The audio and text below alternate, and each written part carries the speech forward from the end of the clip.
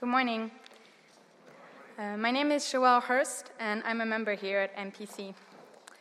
A scripture reading this morning is from Luke chapter 5, verses 27 to 32. Jesus calls Levi. After this, he went out and saw a tax collector named Levi sitting at the tax booth. And he said to him, "Follow me." And leaving everything, he rose and followed him. And Levi made him a great feast in his house. And there was a large company of tax collectors and others reclining at table with them.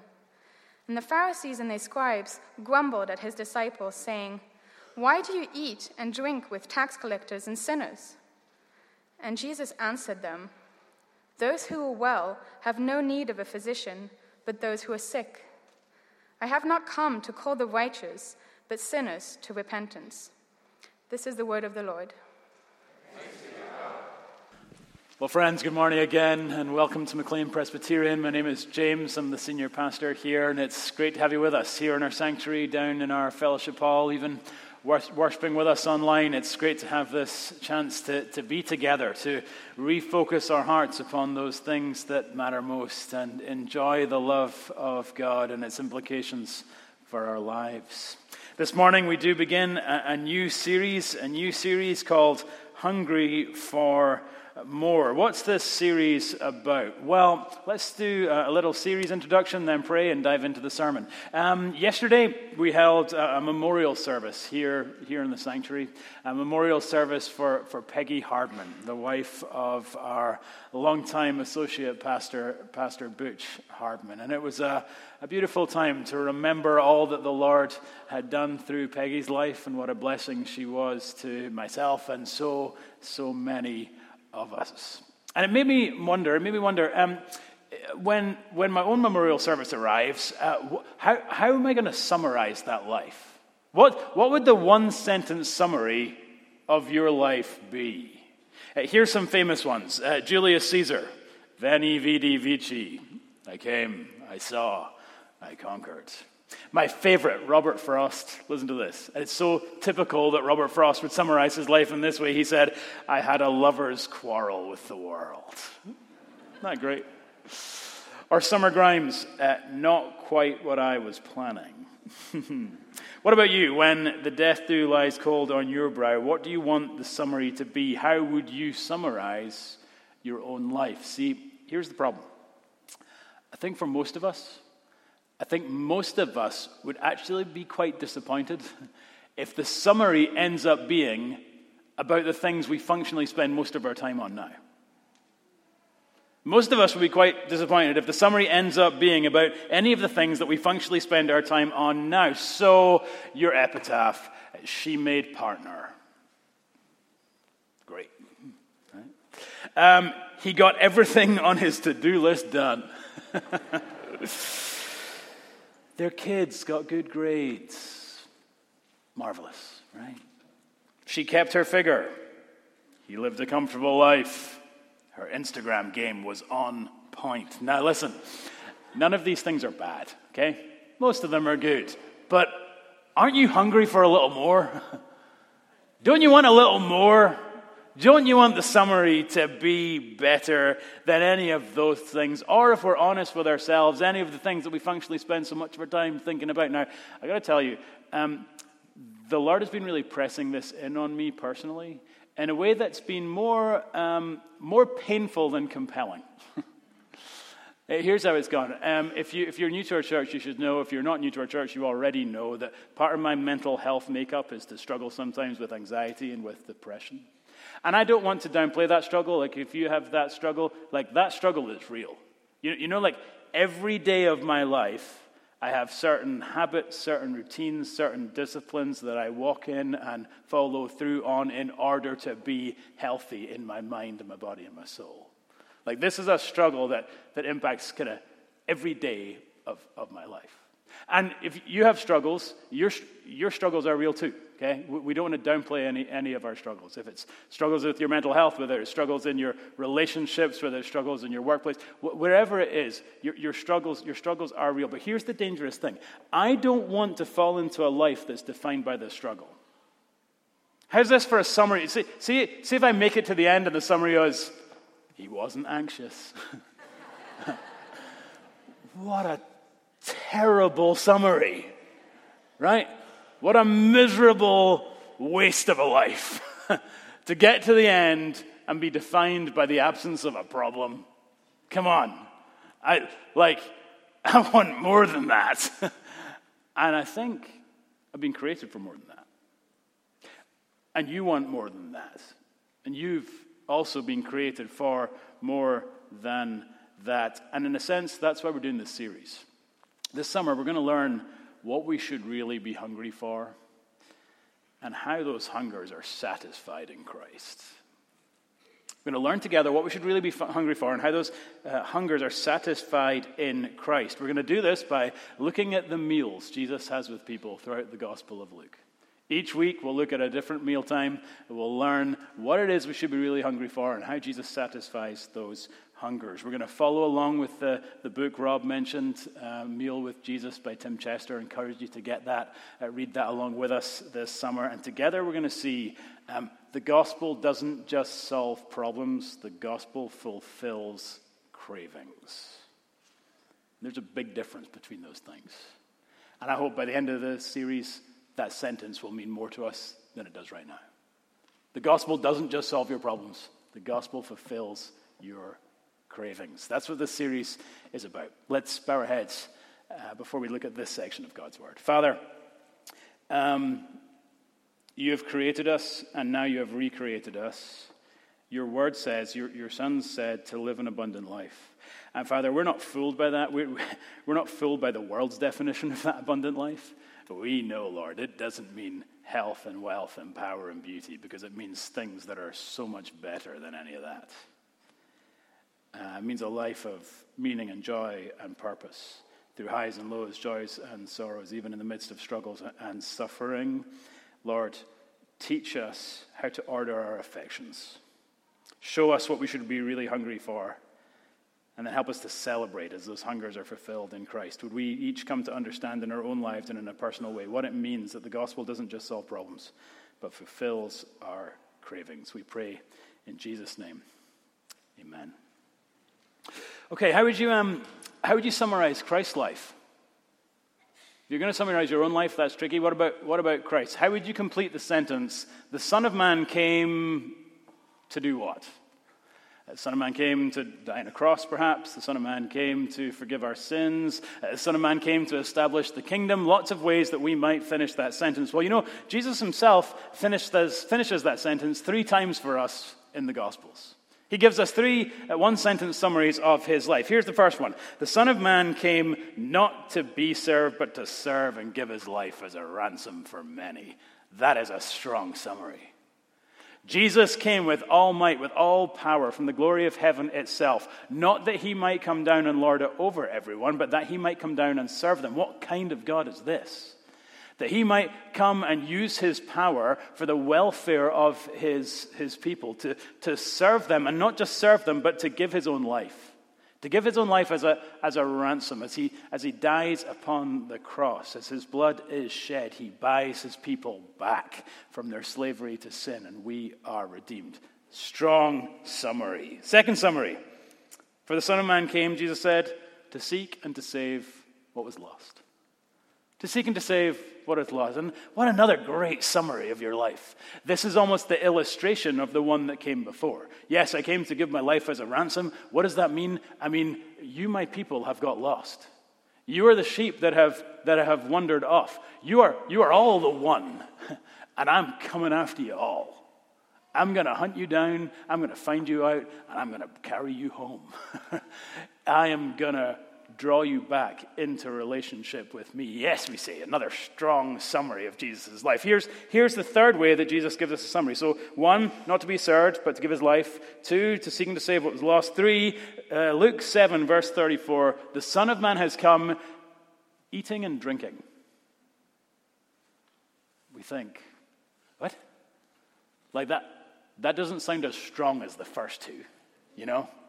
Like, what gospel rant are you meant to launch into after saying that one? You know, does it not seem strange that Jesus would summarize his life in that way, that he has come eating and drinking. Now, on one level, of course, we understand, right?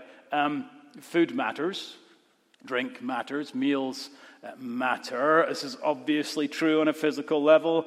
Man shall not live by bread alone, but he won't live very long without bread, right? We also know, though, that this sense of meals mattering is important on a deeper level. Carolyn Steele wrote, "Few acts are more expressive of companionship than the shared meal."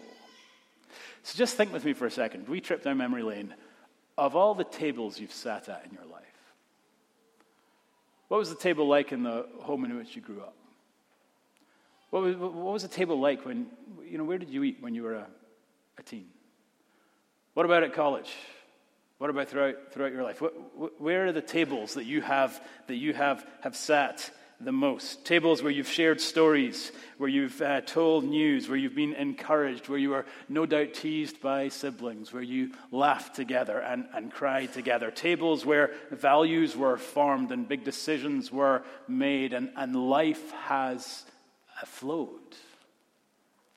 We understand that's had that mealtime has had a powerful impact on us. Now, sadly, we also know that Americans, we eat together less than we used to. A couple of stats that I'm sure have something to do with that. First of all, a quarter of Americans eat fast food every day. Right? So that's just not conducive to family meal. But here's a shocking stat. You ready for this? The average American eats 1 out of every 5 meals in their car. 1 out of every 5 meals in their car. We have the drive-thru. Drive-thrus are trained to give you everything that you need to be able to eat right then. My daughter, who works at Chick-fil-A, informed me of this, right? You get the napkins, you get the fork, you get the spoon, you get the sausage, you get everything you need so that you don't pick up and take it home, you pick up and chow down, right? And apparently, we as a people now eat 1 out of every 5 meals in our cars. Now, physical impact of this is troubling. Children that don't eat dinner with their parents at least twice a week are, for example, 40% more likely to be overweight. On the more positive side, children that do eat dinner with their parents 5 times or more a week show significantly less use of alcohol, significantly less drug use, show even higher grades in school. We understand, in a sense, that meal times are powerful. We understand that food matters, that drink matters, that meals matter. But I still think it's strange that Jesus would summarize his life like that. Okay, I get it. Kind of important.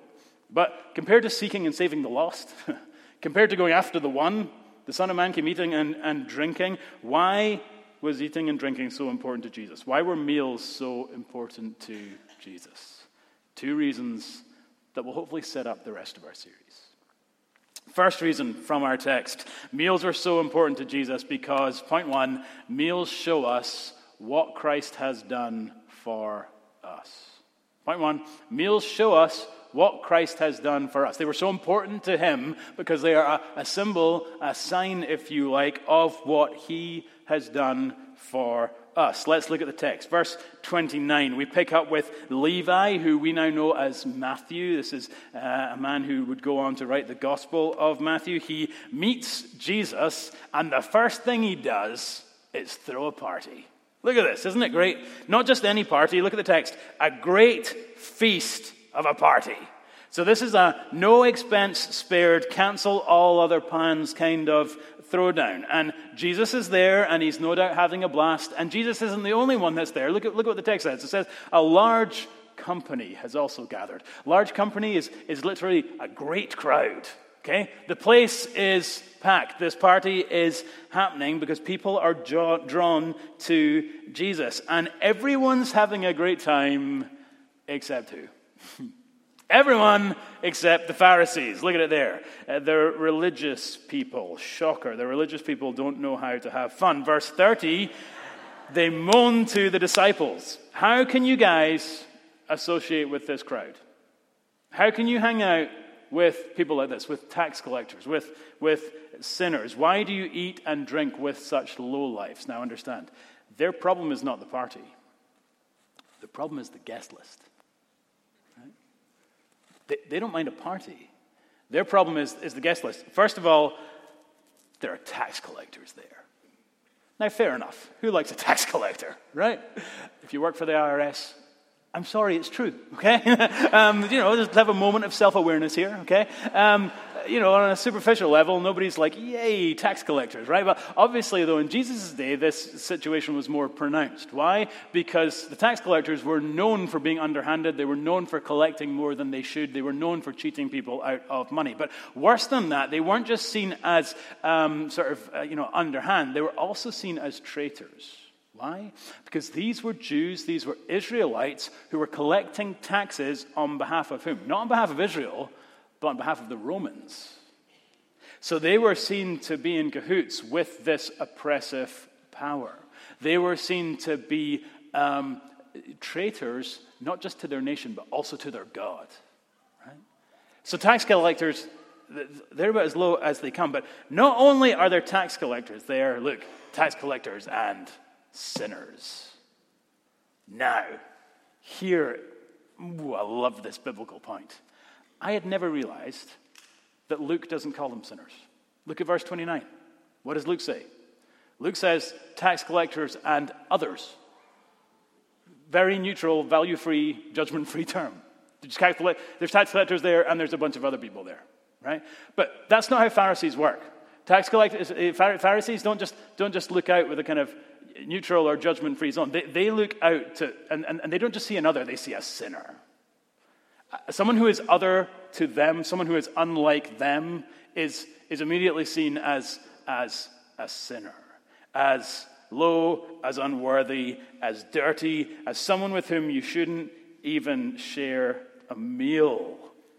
But look at verse 31. I love it. Jesus, he just isn't having any of it. He says, hey, it's not healthy people who need a doctor. It's sick people. You want me to behave like a doctor who never sees a patient. How is a good doctor ever going to do their work if they never spend time with patients? And likewise, these tax collectors, these others, I'm going to spend time with them because I'm the great physician that meets people in their sickness and in their disease. I haven't come to call the righteous.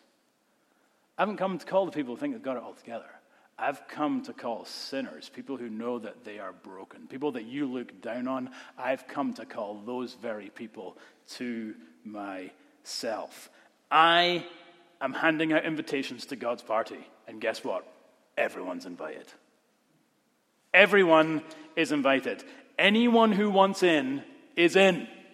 It doesn't matter who you are, and it doesn't matter what you've done. You can be a tax collector, a sinner, a loser, part of the marginalized, broken, or even ordinary parts of society, but everyone is welcome at my table. You ever seen the movie Little Miss Sunshine? It follows a wee girl called Olive, and Olive is an awkward little girl with big glasses who decides to enter a beauty contest.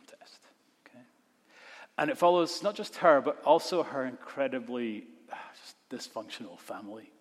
Her father is this failed motivational speaker. And at one point in the movie, you hear him say, there are two kinds of people in the world. There are winners and there are losers. And as he says the word losers, the camera pans around his family. Okay. And you see his foul-mouthed dad. And you see his suicidal brother-in-law. And you see his teen who has taken a vow of silence, refusing to speak. And you see his poor downtrodden wife who's struggling just to hold everything together. Well, this clan of losers, this family that is the embodiment of everything the father hates, all pile into VW van in order to go to this beauty contest. And even the van is symbolic of the family. The door falls off, okay? The horn is always on, right? They have to push start it whenever they want to start it, so they do all that they can to never stop. It's just an absolute disaster of a clan. Well, at one moment after stopping for gas, there's a moment in the movie where they got in this big argument, got in this big fight, they stop for gas, they're back on the road, and then they suddenly realize they don't have the wee girl with them. They've left her back at the gas station. So they pulled a dramatic U-turn and they go storming back to the gas station. And they see her there, and then without stopping the van, because they can't restart it, they have her run alongside it, and no one, right? And in the trailer to the movie, it's great because the suicidal brother-in-law yells, "No one gets left behind! No one gets left behind." A van full of dysfunctional, misfit losers, but no one's being left behind, and we say, "Welcome to the church." Welcome to the church. Bad news for you.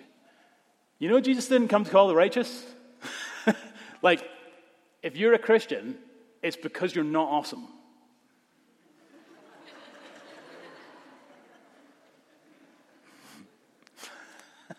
That wasn't in my notes, Rob. The point is we're broken. That's the point. The point is we're so broken that Jesus had to come to earth and live the life we couldn't and die on the cross to pay for our sins, that we might be reconciled to God. Jesus takes a bunch of misfits and he doesn't put us in a van, but he does seat us at his table. This is why meals are so important to him. That's how Jesus treats his enemies. That's how Jesus treats people who have betrayed, who are traitors against God. Jesus eats and drinks with everyone to show us what he's done, that he offers forgiveness and new life to anyone who will come, and everyone's invited. The only question is, have you RSVP'd? Have you RSVP'd? The only people who are left out are those who don't want to come. And if you wouldn't describe yourself as a Christian, you need to. You need to. You don't want to be like the Pharisees. You don't want to be like one of those people who thinks they're too good for the party of God.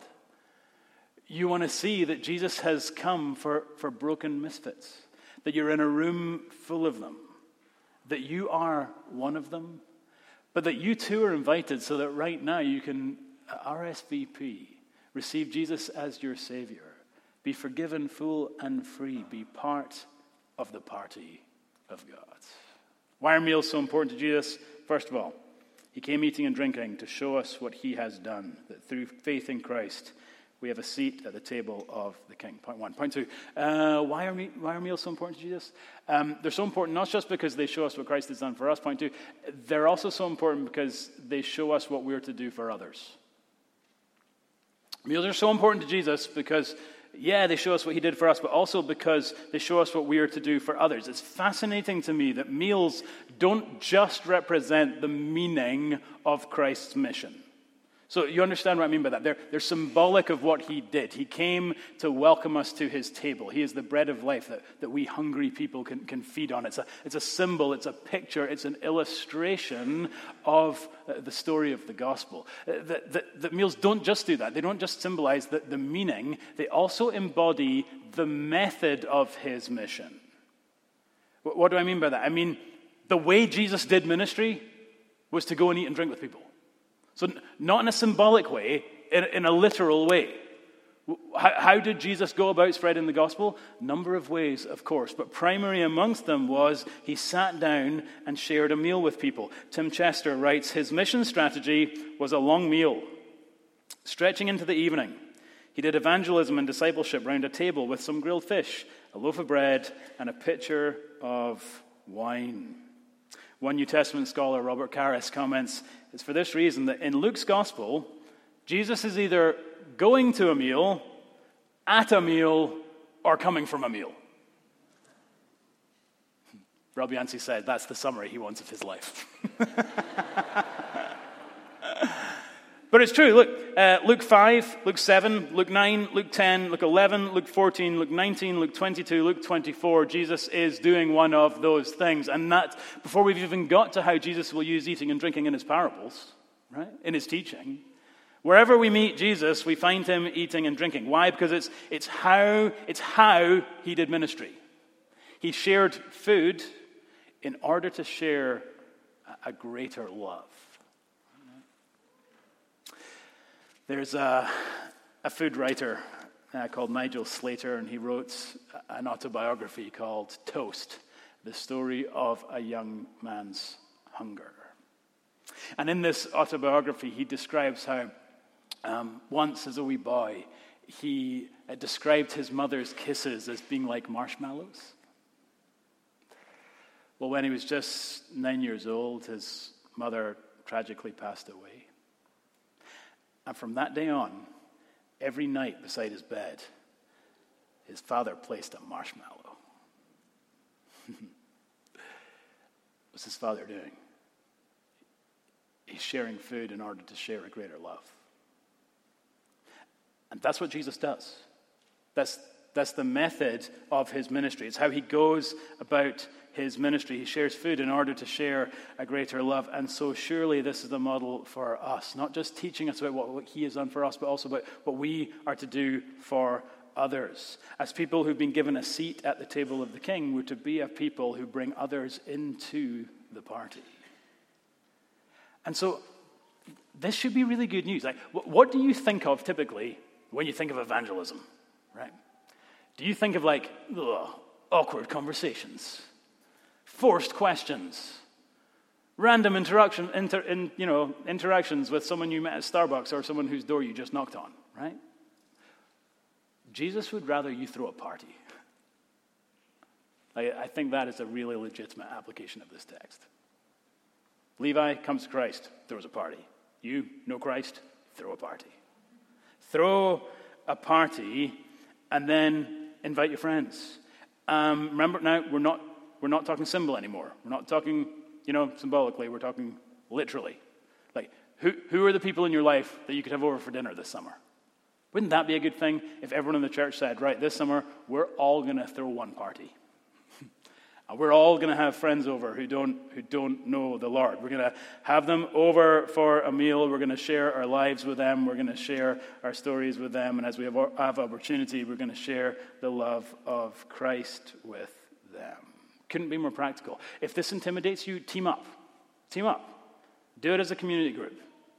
Host a cookout. Invite the neighbors. Do it with another friend in the church. Invite friends, neighbors, colleagues over to dinner. Cook out, have their kids, enjoy each other. Pray before you eat and look for opportunities to share the love of Jesus. Do you know what? You just might find out you end up giving them more than dinner. You might give them a marshmallow. You might give them love. And just pause with me for a second. Does the Spirit put anyone on your heart? Who's in your life that you could do this with?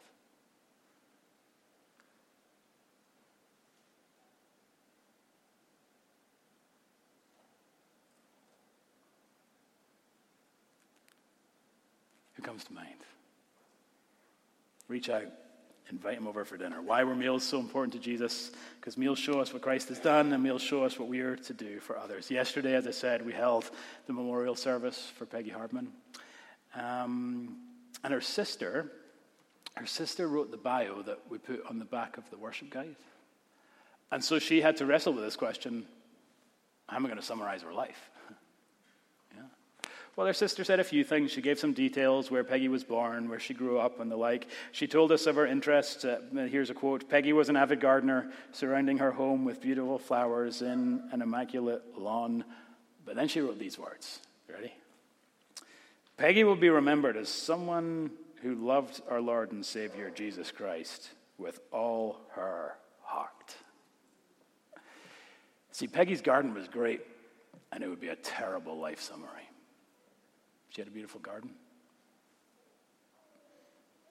Peggy's garden was good, but her heart was better. Her heart was better. Why? Because she had a seat at Christ's table, and if you knew her, you know she invited other people to join her. She invited other people to join her. She lived a life that mattered because she was loved by Christ and then followed the example of her Savior. I'd take that life summary. I think you would too. Enjoy the seat you've been given at the table, but invite others to join you as well. The next few weeks, we're going to dig into this theme more. Looking forward to this summer month together. Let's bow our heads and pray.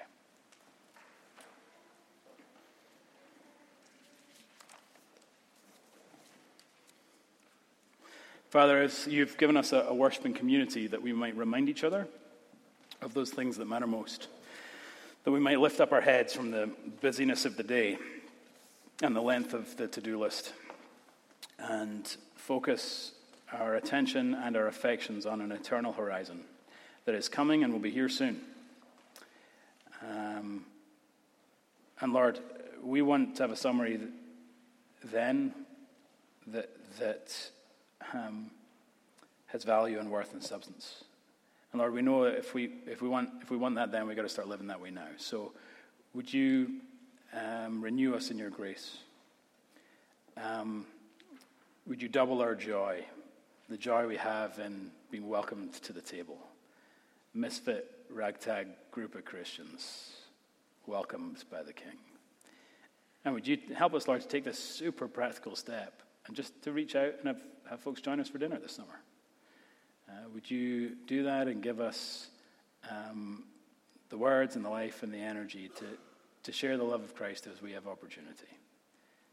That we might find, Lord, we're able to look back and say that not only do we have a seat at the table, but that you used us to bring others in as well. These things we pray in Jesus' name. Amen.